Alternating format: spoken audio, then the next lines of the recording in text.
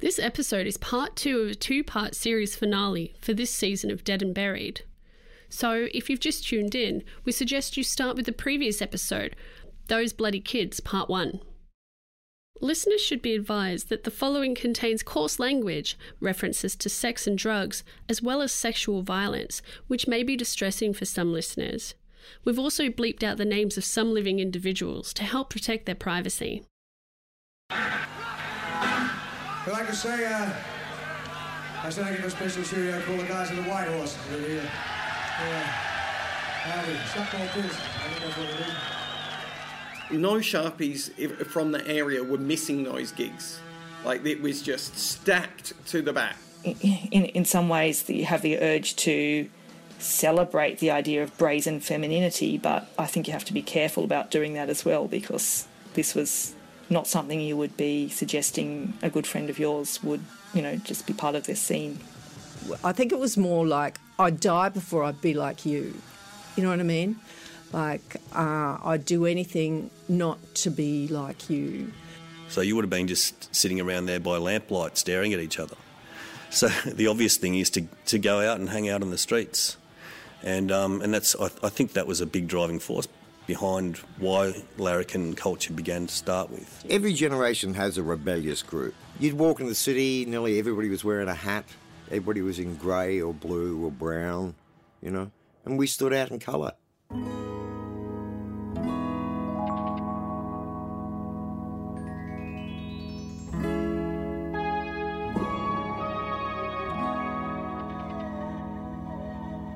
Welcome to Dead and Buried, a series which delves deep into the underground history of Melbourne and beyond.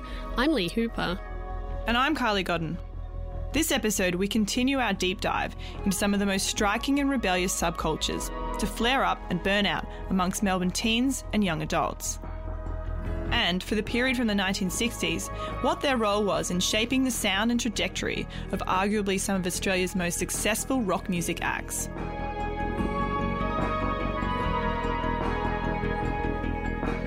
But first, we're back with Sharpie Shane. And was it just guys in these groups, or were there girls? No, never. When I was about 15, I met a girl called her sister were the toughest girls in Strathmore. Met her in the city. She had a Sharpie haircut, short, all over. So did her sister. I liked it. They looked great, the full makeup look, But no, they were great chicks. I started going out with her, fell in love with her, and from then on, she was the leader of the females. And there was always a female gang with whatever gang we were with. There was a group of girls that were always with us. They were their own sharps too. Yeah, and were the girls kind of just as fierce and had just as fierce reputation? Yeah. Oh, yeah. Yeah, I still... I run to people now. I go, I remember you from Strathmore High. You used to go out with... Yeah, she even belted me. That kind of thing, Everybody remembers her. So, no, the girls were, pretty fierce as well. But, they had to be, They were just as hard as the guys. They got what we were about a lot quicker than the guys. Historian Dr. Melissa Belanta.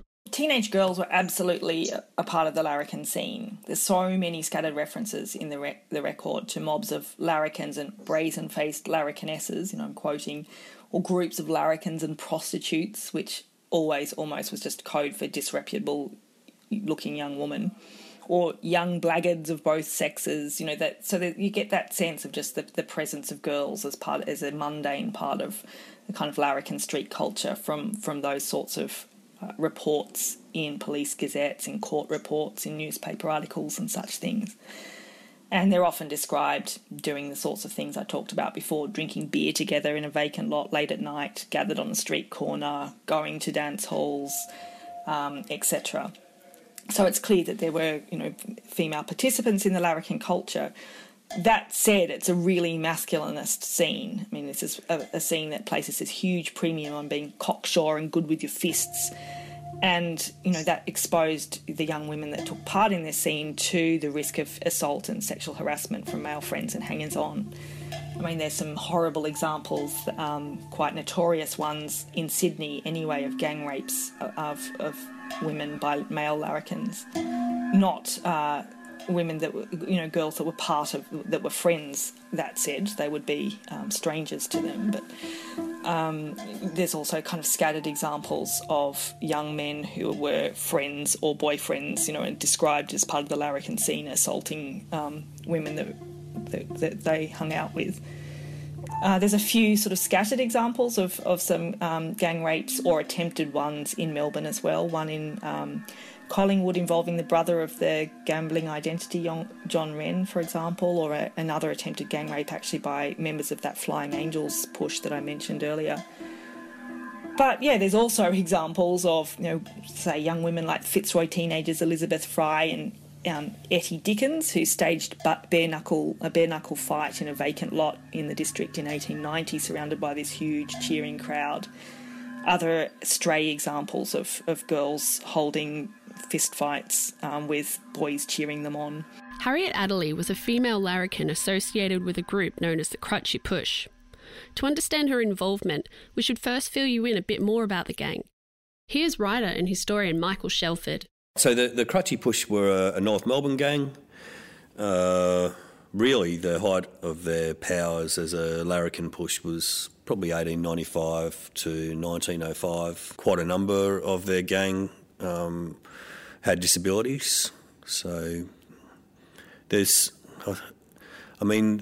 longer we go into history, the more romanticised people's memories of it were. And I've read newspaper articles saying there was 30 men with one leg marching like an army up the streets of North Melbourne. I've really only come across about 6 or 7 members that have various disabilities. They've gotten a real name for themselves in North Melbourne. Just standover tactics, going into shops and hotels, demanding free drinks, free tobacco at the local tobacconist, taking on the police whenever they saw them. But they did make good use of their crutches. They fought well with them. When you get people who are actually, fighting, it's all about the length of their arms. You get something like boxing or something like that, and it's what's called your reach. The longer reach you have, the more chance you have of hitting the other person without them being able to hit you. And when you've got a crutch, your reach is just that much longer. They were just able to keep people away from them. If someone was trying to get them, they just keep hitting them in the chest with the toe of their crutch. They also used to use the crutches just to clear the top shelf of the pub if they weren't giving them free drinks. It cost them a fortune, break the windows of the pub. So they were real trouble, and the reason why they were able to cause so much mischief for so long was that the judges actually used to feel quite sorry for them. So if they come into court, they were on one leg, they'd realise that it was difficult for them to make a living by having a normal occupation. So if they were caught for petty theft or for violence or something like that, it was just generally seen as because they hadn't been given as good a start as anybody else. So they used to get light sentences. And the more they got away with things, the more they thought they could get away with. Harriet Adderley became romantically involved with the leader, Valentine Keating. She'd been married for a short time to a first cousin, James Norman Adderley, and had a child with him, but her attention soon turned to Keating. In 1904, Harriet and Valentine Keating became involved in a serious incident with a guy called John Collins, who was also a member of the Crutchy Push. They were using their standover tactics in a house in North Melbourne, which was occupied by Annie and James Smith. When the trio refused to leave, the Smiths called in the help of the police. Senior Constable Mulkey was met at the garden gate by Valentine, who threatened him.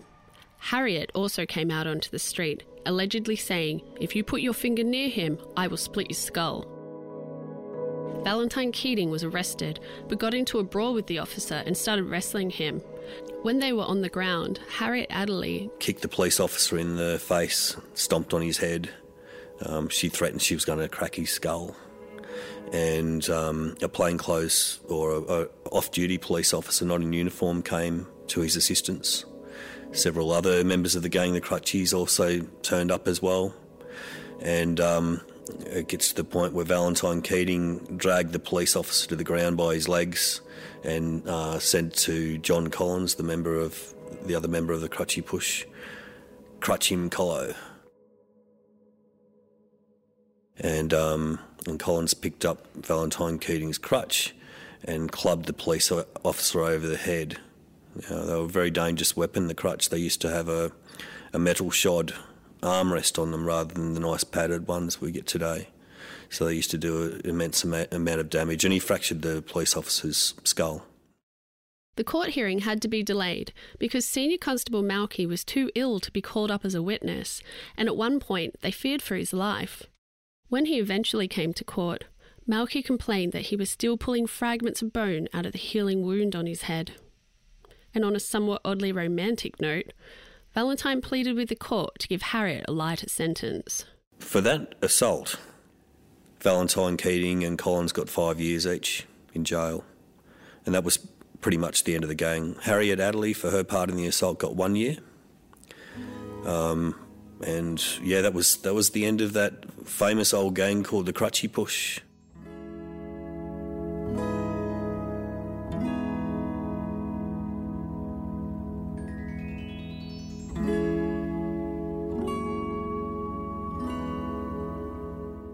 It was a really risky thing, and it was a gutsy thing. You're exposing yourself to much greater risk when you think about it if you're a female taking part in this this street scene than if you're a male. Just if you're just talking about gutsiness. But it's a difficult topic. This was not in some ways you have the urge to celebrate the idea of brazen femininity, but I think you have to be careful about doing that as well, because this was not something you would be suggesting a good friend of yours would, just be part of this scene. Beginning in 1864, both state-run and privately run reformatory institutions operated in Victoria, and in practice were used for children considered to need stronger discipline than those directed to foster care. I think it was pretty difficult for a female to become a typical larrikin in those days, just because of the way that they were viewed by the police and by the judiciary system.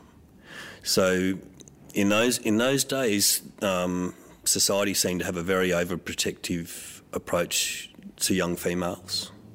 So if there was a girl who was outside at night time, they think that it was going to be dangerous. They'd be worried about what the male larrikins might get up to, and they would attempt to get her off the streets. So it was very difficult for a female gang to form in that sense. Generally, what I've come across in the police files, if there was a young female who was out and about and they thought that as a result she might be in danger, the police would actually escort her home to her parents, ask the parents for an answer for why they were allowing her out to begin with. And if that kept occurring, the police would often have her charged with being an uncontrollable child. And what they'd be trying to do there would actually be having her institutionalised. So set off to a private institution like the Salvation Army or the convent, where she was taught to behave like a proper lady. It was kind of difficult for females, I guess, to form their own gangs. The police also introduced a special unit to deal with larrikin pushers, known as the Terrible 10. Consisting of the 10 most burliest policemen in Victoria, they were issued lengths of hose and set out to beat the pushers into submission. In the 1950s and 60s, reformatory institutions often became rebranded as youth training centres, but the name change didn't necessarily reflect a change in their purpose. Children considered to be in moral danger could be placed into state care under the 1954 Child Welfare Act, and especially for teenage girls, this could include being placed under care due to evidence or even just a perception that they were sexually active. Former Sharpies have commented that some Sharps spent time in youth training centres in metropolitan Melbourne, Turana for teenage boys and Winlayton for teenage girls. In the 1950s, police revived an old concept and the Bodgie Squad was introduced to control delinquent teens, especially bodgies and widgies. First reaction was shock horror, tried to shut us down. The police set up their own force to attack us. Yeah, they were after us big time, especially in the beginning. They thought they could shut us down during the mod era. Music journalist Jen Jill Brown. Yeah, the media certainly were very interested in sharps and the idea that gangs would be fighting, and this was something they could write about, and it was very photogenic. If they could get anyone to photograph, it was more likely to be somebody that hadn't had a fight but that was walking down the street. The press jumped into it, but then I think they were a bit scared about fear. It's before they learned how to market fear, you know. And they didn't want to panic people, so they didn't make it like, oh, we've got a problem. But bubbling up occasionally, you would see more often in the papers, gang fights, sharpies in trouble, you know, all this kind of stuff. But sharpies were a very musical group. They were very, very into bands. They bought a lot of records. We used to really support Australian music, I mean, as far as going out to clubs and that, because we're all under 18, but we'd go out and see bands constantly. By 1966, and sorry Sydney listeners, but by 1966, Melbourne dethroned Sydney as Australia's rock and pop capital. So it's about time that we talked a little bit more about the music, which was so central to the development in this period of Melbourne youth street culture. We're starting in the mid-1960s, with many of the tough garage rock bands, some of whom were favoured by the so-called mod purists and the stylists. According to musicologist Dr. Paul Oldman, better known as Naz, many of these bands had or would eventually relocate to Melbourne. Let's have a look. So from Melbourne, Wild Cherries, Running, Jumping, Standing Still, The Eloy, that's an example. Sydney, The Missing Links, of course, The Throb. Also from New South Wales, the Black Diamonds, Brisbane, the Purple Hearts, Adelaide, Masters Apprentices, Blues Rags and Hollers, Decoys, and then again New Zealand are a part of this, but things like bands like Chance R&B. These groups provided a foundation for the next wave of bluesy bands, some of whom would become Sharpie favourites. There was a whole load of bluesy style bands in Melbourne that were very popular and very good musicians. I think you've got to kind of point to acts like Daddy Cool. Jen's old housemate, Ross Wilson's band. We'd all go along to Ross's gigs, of course. You know, got our names on the door a lot. But then the pub rock originators as well. So Daddy Cool were a little middle class and they didn't really necessarily like the pub atmosphere and the drinking audiences quite that much, but you would I place Lobby Lloyd very much central to the creation of pub rock, and through many things that he's been a part of. But that's, you know, you can't go past Billy Thorpe and the Aztecs, Chain, Black Feather, the La-Di-Dahs, Madder Lake, Piranha, and the Coloured Balls. The Sharpies had a connection first to pub rock and then to Oz rock, and that was as some of its most enthusiastic early crowds, and as some of its most enduring, and you know, sometimes problematic as well. The thing about Oz rock is it's the dominant form of Australian pub rock from the early 1970s to the mid 1980s, and so in that tradition, Cold Chisel, AC/DC, Skyhooks, Angels, Rose Tattoo, Finch, Screaming Jets, and even Midnight Oil and In Excess. So it's staple ingredients. If we're going to look at those like traits, and this is again, this is a little troublesome because it's often, but not always, these things. Okay, so astonishingly high volumes. That's something we're well known for. And powerful vocals, high energy, tough and muscular kind of approach. And very common to it, but again, not always, was driving blues and boogie bass. And I think we should also then put Oz rock, because I think of it as kind of an ecology. Let's put it in the environments. So like, you know, the pubs, but also those really, really big beer barns. And also, very important to it is its drinking audiences, okay? But that's that's a big part of that beer-soaked ecology of Oz Rock. But what were these venues called beer barns or beer halls? Let's back up a bit. In fact, a lot.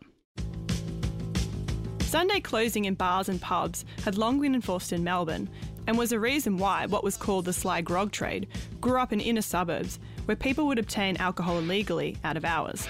Prior to World War I, on the other days of the week, most pubs and bars in Australia would generally close at around 11:30 p.m.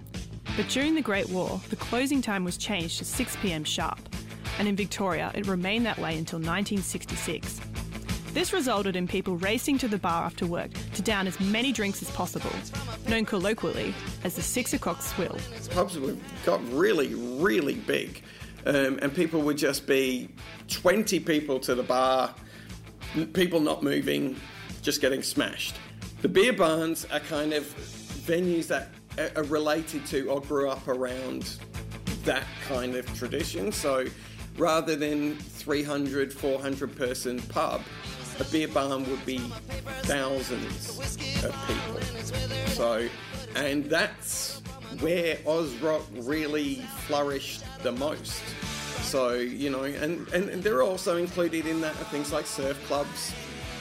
But yeah, there was the Oz Rock venue tended to be like just hold a lot of people, and all of those people would be drunk. Sharpies would they like glam music, they like hard rock and roll. We used to say in the mid-70s, we used to follow early Kiss, sensational Alex Harvey band, Skyhooks. I don't know why, I never really liked Skyhooks, but I think it's because they were talking about local things, you know, mentioning local areas, local shops, people got that. AC/DC were, you know, it's basically straight Aussie pub rock was the Sharpie sound of that era, and we supported it so much, you know, we kind of thought it was all for us, you know, so we loved it. Many Sharpies also favoured international glam bands like T-Rex, Gary Glitter, Suzi Quatro, sensational Alex Harvey band, Slade, and even secretly, ABBA, although not much has changed there, right? Girls doing the Sharpie dance, a kind of awkward, stilted number, can be seen on footage of glam bands like Hush on the national music show Countdown, Australia's answer to Britain's Top of the Pops, or the United States Bandstand. But probably one of the earliest and most significant connections between the Sharpies and pub rock was their kinship to Billy Thorpe and the Aztecs. From 1971, the Aztecs had a residency at the Sharpie Bastion, the White Horse Hotel in the suburb of Nunawading, and had played at the Village Green in Mulgrave. And the Sharpies who'd already been following them, that kind of relationship was kind of galvanised. And what's important to know is that some people were already starting to avoid Sharpie audiences because they were too tough or boisterous, and they certainly were at the Village Green. And so that the Aztecs and the Sharpies kind of earned the respect of each other, and that's where the phrase "suck more piss" was born. And for any non-Australian listeners, we should probably explain, by the way, that piss is slang for beer, which is still enduring to this day, and it kind of got attached to the Aztecs through the Sharpies. So they were like, it was a nobody missed those gigs. No Sharpies from the area were missing those gigs. Like, it was just stacked to the back, and they were really, really fierce and into it. During the 1972 Sunbury Music Festival, which arguably heralded the age of pub rock in Australia, Billy Thorpe gave a special shout out to the guys at the White Horse. I said I give a special cheerio call the guys at the White Horse. But I think what's telling and a takeaway from this is that the kind of ferocity and danger and enthusiasm of that Sharpie crowd is pretty closely entwined in how we see the audiences in that whole pub rock mythos. This kind of alliance was also formed with the musician Lobby Lloyd's band, the Coloured Balls. there are some things that happen in terms of the rise and fall of the sharpies and also the coloured balls that are intertwined. I think neither needed the other, but they you should be able to talk about the coloured balls without sharpies, you should be able to talk about the sharpies without the coloured balls. But there's a very interesting relationship that kind of happens there, because the coloured balls from 72 to 74, the coloured balls were the number one Sharpie band in my findings. And part of what kind of underlines that is the coloured balls got a really closely cropped haircut, right, when everybody else had long hair.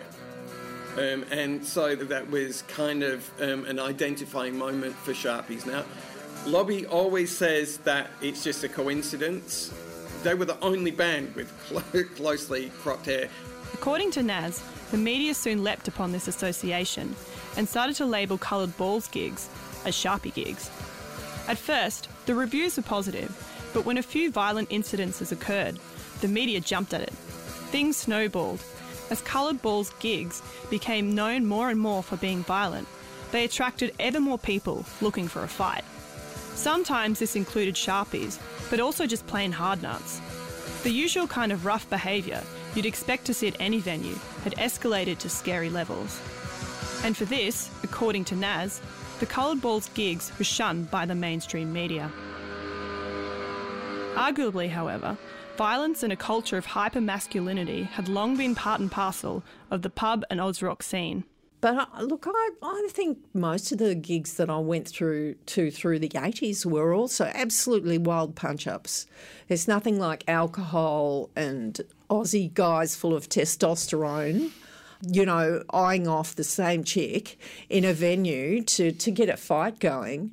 I think a lot of them are pretty keen on fighting. So I don't know that the Sharps were sort of really all that bad. You know, maybe in a way they were sort of, because they, I guess, were pumped up to be these violent gangs, they kind of revelled in that a bit.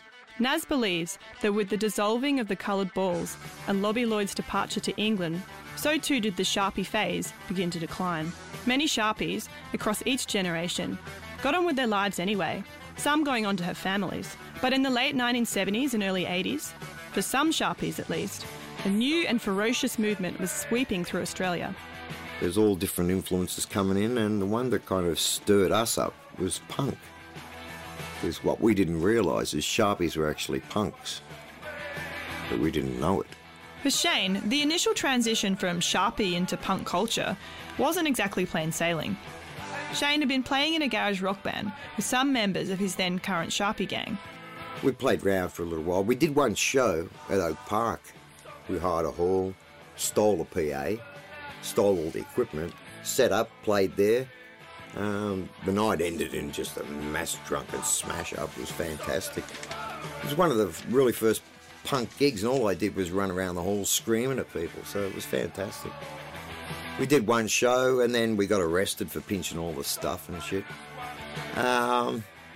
We hired all this gear and fucked off with it. And after all that, like, the band broke up, and I thought, oh yeah, that was fun, you know. But when Shane came home, a rival member of another gang was waiting for him. And him and half a dozen guys with guns, they were there to kill me. So I took off that night, I bluffed them and got out. I said, basically, you and I will have a one out, and, you know, no one's walking away from this, you know. In other words, one of us is going to die.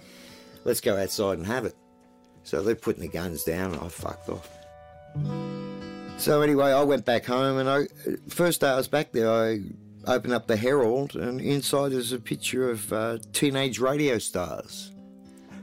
New punk sensation, you know, punk had come to Melbourne, you know, and the boys next door and the models and all that were in the paper. I thought, oh, good on them.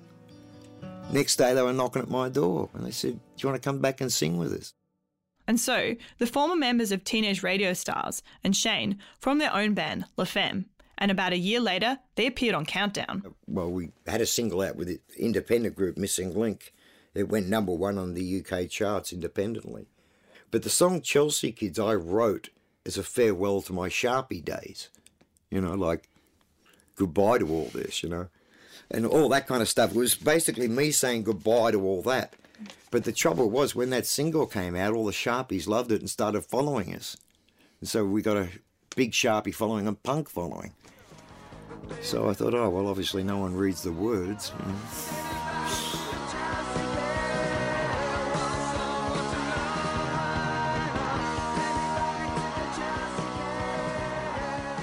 As for the larrikin, Harriet Adderley, we know that her hard lifestyle must have taken its toll. The next time that I come across Harriet Adderley and Valentine Keating was after Valentine Keating had done his 5 years in prison, and there was a few more years added onto that. We're talking 1913. They're still living in North Melbourne. They've still obviously got a problem with alcohol. Harriet Adderley was in danger of being charged with attempted suicide, which is something that you could be in prison for in those days. Lysol, in case you were wondering, is a brand of disinfectant, which is actually still around today. But what had happened to Harriet? The story from Valentine Keating's side of things was that they'd just been on a 3-day bender, and that he said that she hadn't been depressed. There was nothing about her behaviour which made him think that she would take her own life, and that she'd stated to him that she just thought it was like a bottle of whiskey or something like that. She was so smashed. So who knows, it might have been the case. For her remaining years, Harriet worked in the illegal sly grog trade alongside Valentine, but died young in 1921 at the age of 41.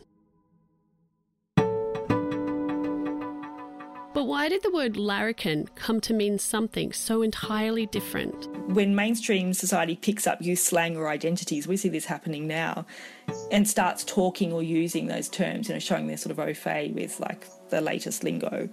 Often those terms end up having a lot less to do with young people, or young people stop using them, but, more to do with a caricaturised version of what the press and popular culture think they mean.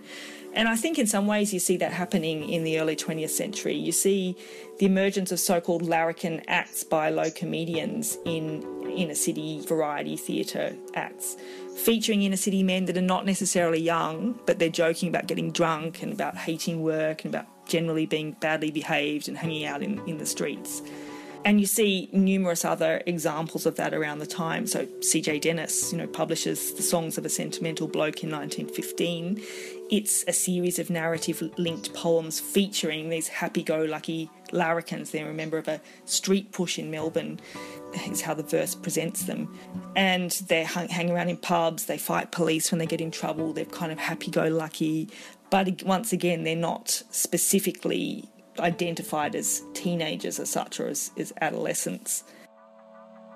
There's a film made of the Sentimental Bloke in 1919. It becomes incredibly famous, bestseller in Australia at the time. The two characters that play Bill and Ginger Mick, who are the two larrikin characters, are not at all young. Arthur Torshare, he's this guy, he's kind of quite fat. I think he'd probably be in his 30s. But he had been also a low comedian, probably performing these sorts of larrikin acts that I'm talking about in variety theatre around that time.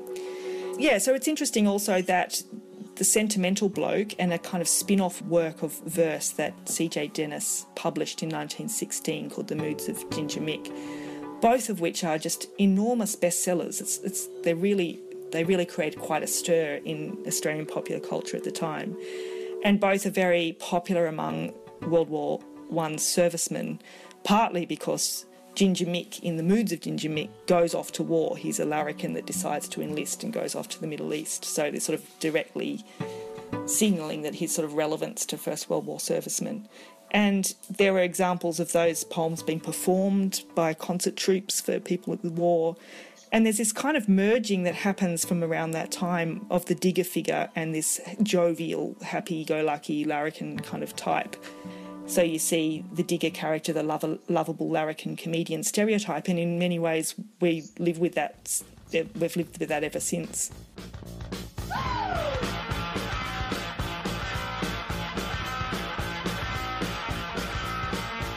According to Shane, his band La Femme broke up in 1983 due to the usual toxic rock and roll meltdown of substance abuse and commercial and artistic differences with his recording company. But he got himself together in the end. Yeah, a lot of people got, they made mistakes and fucked themselves up, but most of them pulled through it pretty well. Look, even the angry, violent, criminal ones got their shit together now, I think if they weren't sharps, they would have really been lost. You know, they found their allies and things, and quite often accomplices too, but, you know, it helped rationalise a lot of people, having similar-minded people around them. And, even those that went criminal, they come back.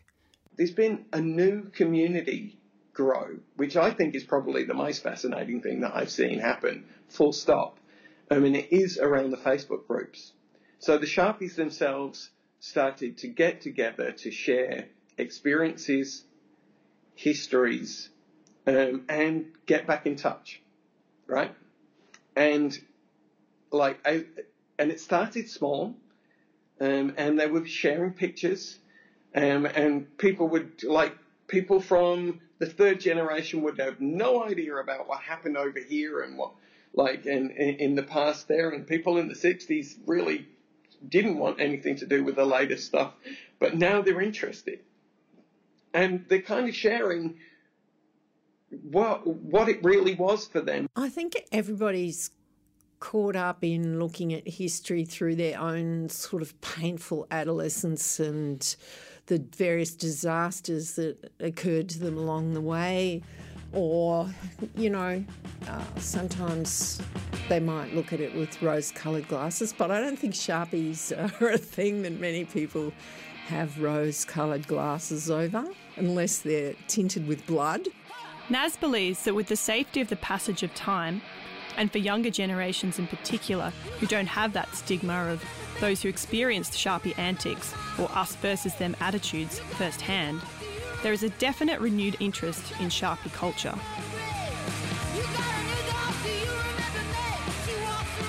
And you could also argue that the Sharpie ethos and the bands traditionally associated with them are being drawn upon by recent waves of Melbourne and Australian musicians, like Amyl and the Sniffers, amongst others. But then again... But there are still Sharpies that will not talk about it at all, who were very prominent Sharpies at the time, or they will talk with other Sharpies about it, but they won't talk with people outside of the culture about it. And there's a lot more interest and a lot more people asking questions, and the Facebook groups give a lot of space for that, and I think they're incredibly patient. But you do need to remember who you're dealing with, and they won't suffer fools for very long. If you're being a bit of a dickhead, they'll put you back in your place, which is kind of nice to be reminded. They were on the streets of Melbourne. You could see them. They were around. They were flourishing for a while there before, like a lot of crazes, they disappear and move on. But the music they're associated with is still a big favourite with rockers today. All kinds of rock bands look back on that period when bands took the blues that was electrified and turned it into something uniquely powerful and strong and Australian. And this is a part of our history that we need to recoup rather than erase, which was definitely the mode before. So things don't have to be pretty. They don't have to be pleasant for us to remember them. I can spot a sharp anywhere. It's just something about the way they carry themselves, the way they talk. It's kind of like, football teams or military always have that connection for life. And we had that, We went through a thing that we all understood and scared ourselves at moments and enjoyed moments. And it was a group experience that everybody had, and we all had that in common. And those that went through it walk a little bit different. To be myself.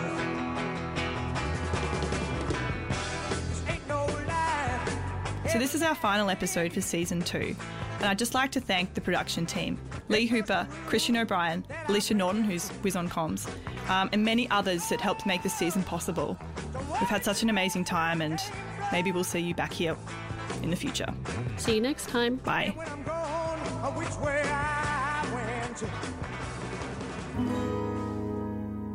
This episode was produced, researched and written by me, Carly Godden, with editing and production support by Lee Hooper.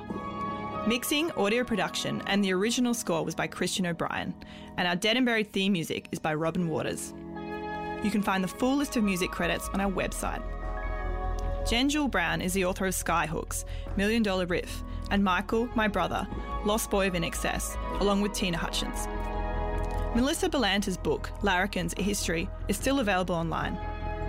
I'd also like to especially thank former Sharpie and author Julie Mack for pointing me in the right direction when I first started researching this topic. And finally, if you want to hear more from Michael Shelford, you can experience him in the flesh on his Melbourne historical crime tours. Just look it up. Season 2 of Dead and Buried was assisted by the Australian Government through the Australia Council, its arts funding and advisory body, and the Victorian Government through Creative Victoria.